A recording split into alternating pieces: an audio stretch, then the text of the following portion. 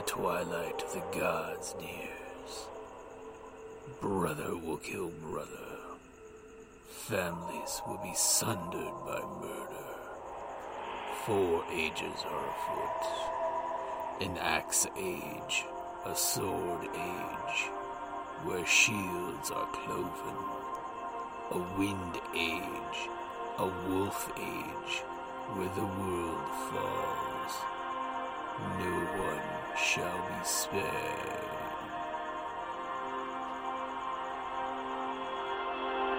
Welcome to Ragnarok and Roll, a Scion RPG podcast.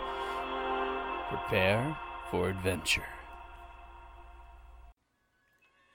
Hi, this is Kelly, aka Trixie from Ragnarok and Roll, a Scion to Ragnarok story, and Tilda Wimblewick from D&D Journey of the 5th Edition. First off, I would just like to say thank you to everyone for listening to our varied adventures, as well as for rating us on iTunes and RPGpodcast.com. If you haven't rated us yet, we would greatly appreciate it if you could. And if you're looking for more ways to support our efforts, we are now on Patreon, a great site where you can help us continue making more podcasts, as well as some special surprises for our patrons. If you can, please look us up at www.patreon.com/cppn. Every little bit helps. And again, thank you for listening. Hey guys, Jim here from Ragnarok and Roll, Scion Hero to Ragnarok Adventure. Sorry we've been a couple weeks without having an episode between pretty much the whole group getting sick, Wild Wild West Con, the Tucson Festival of Books, and Carrie unfortunately still recuperating from strep throat, and she's definitely having a really hard time of it. So by all means, folks, send Carrie out well wishes, because we definitely want her to get clear of the strep throat issue really soon, really quick, so we can get back to gaming. In the meantime, I was going to ask you guys, what kind of stuff would you like to hear in the interlude here between when we get back to gaming with our group as a bunch of demigods? Kelly and I have been joking about having a prequel game of Viking-era Scions playing back in the Dark Ages. So if you think that's something you'd like to hear, let us know. Or we were going to work on some of the audio dramas that we've been writing up for modern-day Scion game. Like usual, guys, hit us up on either Twitter at CreativePPNET or email us at creativeplaypodcastnet@gmail.com. So in the meantime, I wanted to let you guys know something that I watched on TV and I had a really good time watching. I've been a long-time fan of the show Vikings on the History Channel. Huge fan. And I got treated to a nice little treat a couple Thursdays ago when episode 2 of this season, which is episode 31 of the show, called Kill the Queen, came out. And pretty much it did a great message of showing just how bad things are getting in England, Ragnar's sons being, kidnapped and shuttled around. But more importantly, Floki, who got in trouble for killing Athelstan, was pretty much posted out in the middle of town and actually talked Helga into freeing him. And of course, Ragnar runs into Helga, and we all expect the worst, even though some of us that really know Ragnar's character think, you know what? Ragnar's the observe, think about it, and then make your move kind of guy. He is definitely the long-term, big game type of player. He's not the rage out like his brother is, and try to smash the problem that's in front.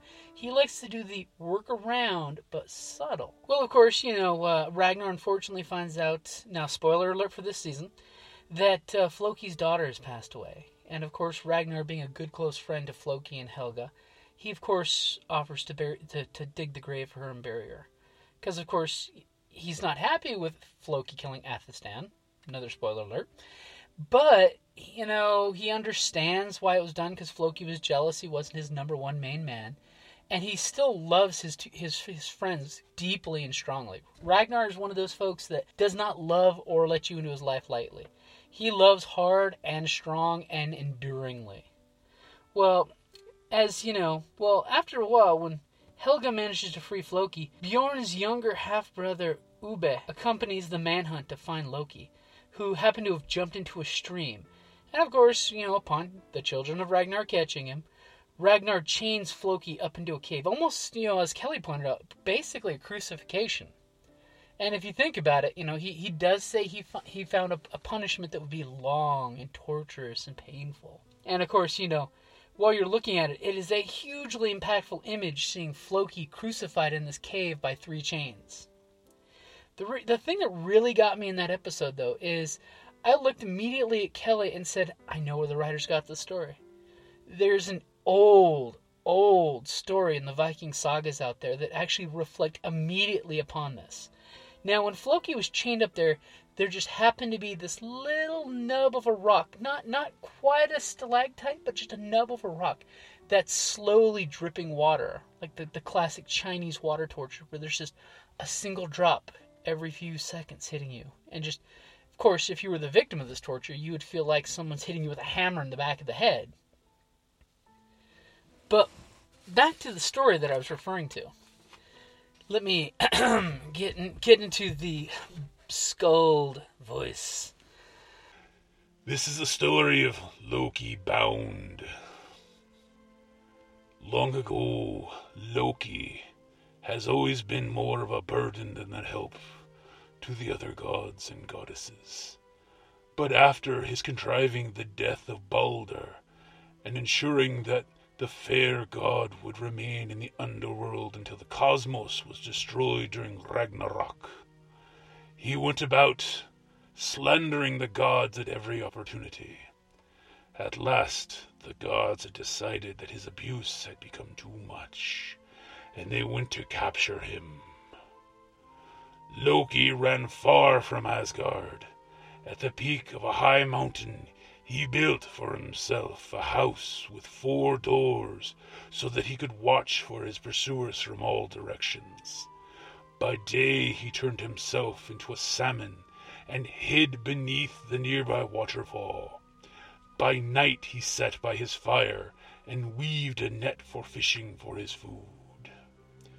But, alas, the far-seeing and wise Odin perceived where Loki now dwelt. And the gods sent the sons of Odin after him. For when Loki saw his former friends approaching, he threw the net into the fire and hid himself in the stream in his salmon form, so as to leave no trace of himself or his activities.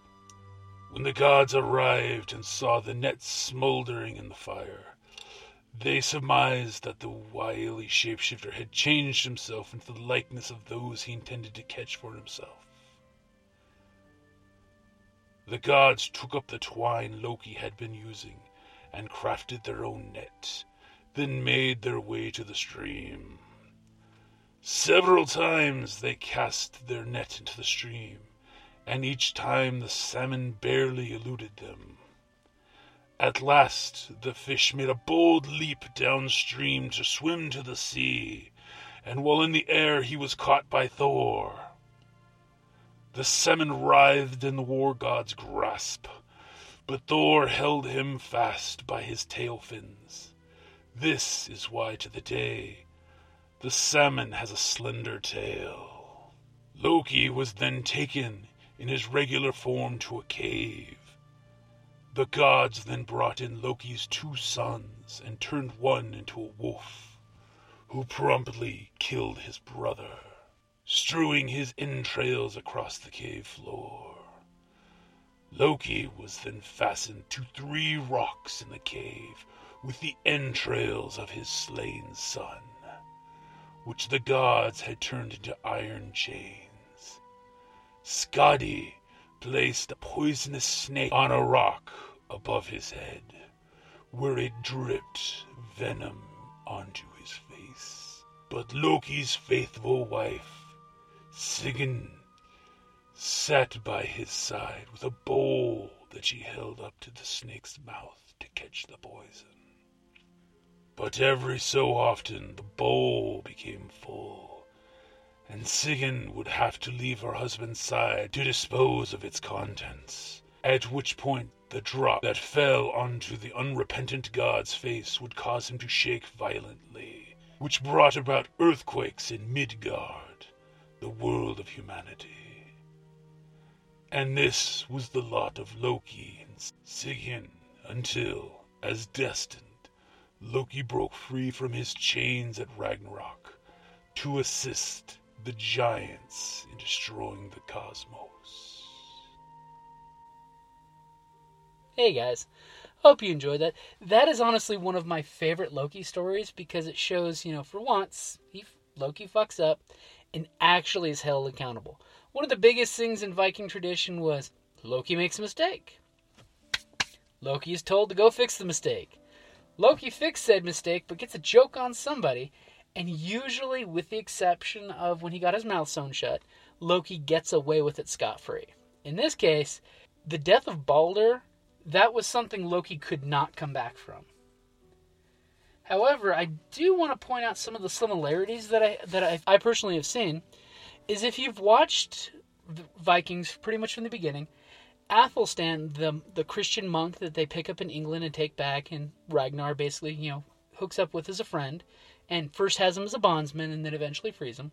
One of the correlations that's in the series, which if you're a big fan of Viking mythology, you spot right off the bat. Pretty much Ragnar, who identifies himself immediately with Odin, believing that he is a descendant of Odin himself, has ravens on him. Huge believer in prophecy when he sees ever a raven out there. He is the epitome of the Odin character in the story. Floki, of course, just like his namesake, Loki, he's the trickster. He's an amazing craftsman. He speaks with the wood to build ships that no man could beat. He always likes tricking and joking and playing jovial little tricks on people. And of course, his ego makes him the most important person to himself, just like Loki in the stories. Loki's hurt lots of people, but he personally is the most important person. And the one correlation I really enjoy in the show is, to me, Athelstan is Balder the Bright. He's the character that in Norse mythology, Loki tricks and ends up killing with mistletoe.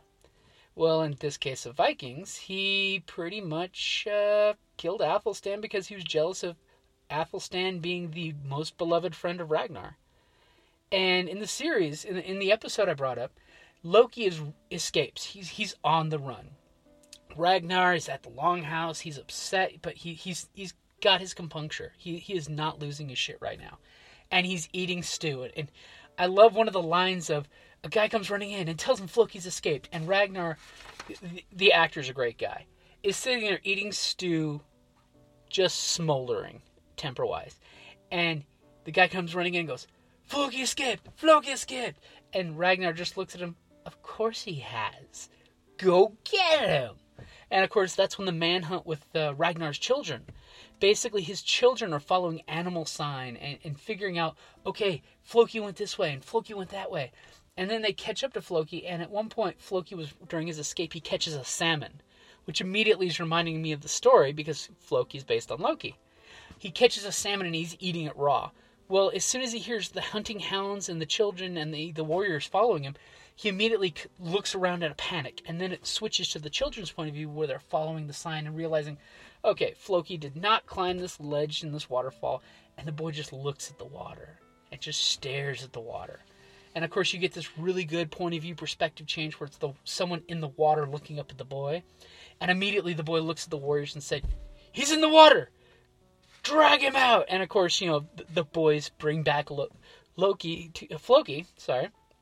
to Ragnar, who of course has this great crucifixion scene that I already brought up, where 3 chains have him put out there.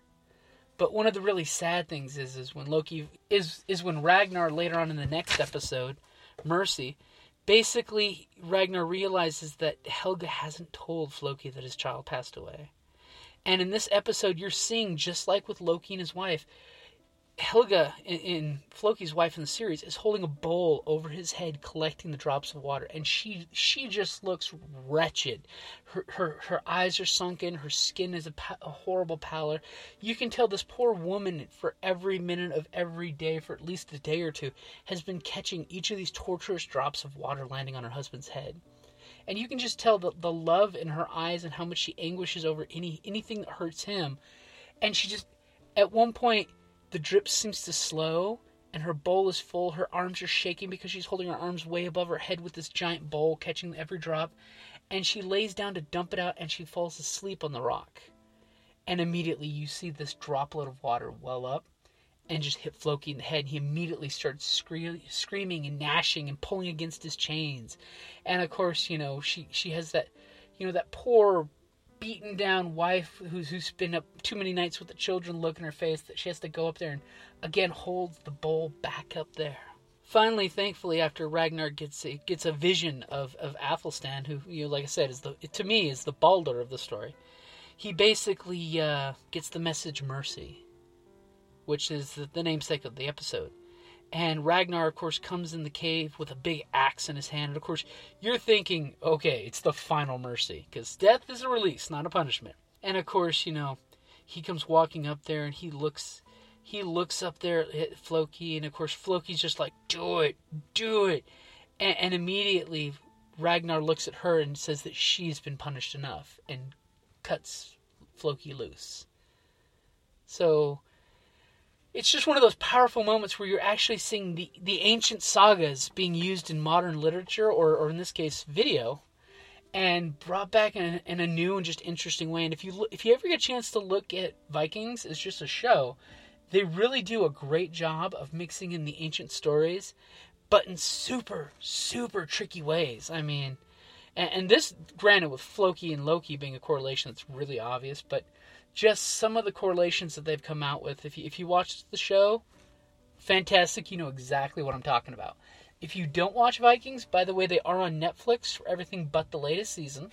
You can, by all means, binge and catch up, and, you know, let me know what you think and what your favorite episode of Vikings is. I mean, I still think my favorite episode is when Ragnar takes on the chieftain of the village in the very first season. And they do the classic shield game where it's, you know, 2 warriors in a ring, 3 shields. Whoever destroys all 3 shields basically is proven to be the victor or the righteous one in the situation. But definitely, check out Vikings. Let us know on the Creative Play and Podcast Network.com. I'll make a little blog up tonight for Vikings because, hey, new episode. And came out this week. It's sitting on my TiVo waiting to be watched. And check out Vikings on Twitter if you can, because last night they did have live interviews with questionings, with the questions still being answered on Twitter. So I thought that was a really interesting listen to when I was, you know, flipping through Twitter there when I got home from work. And like always, guys, thank you for listening. And let us know what you'd like to hear on Ragnarok and Roll, because we definitely want to provide you guys content to have something to listen to while we're having downtime on the actual game sessions. So, like always, guys, thank you for listening, and thank you for supporting us on Patreon.com, on Patreon.com/CPPN. Hi, this is Jim from Ragnarok and Roll, a Scion Hero to Ragnarok podcast, and the Creative Play and Podcast Network. And I'd just like to say thank you for listening, and may fate always be on your side.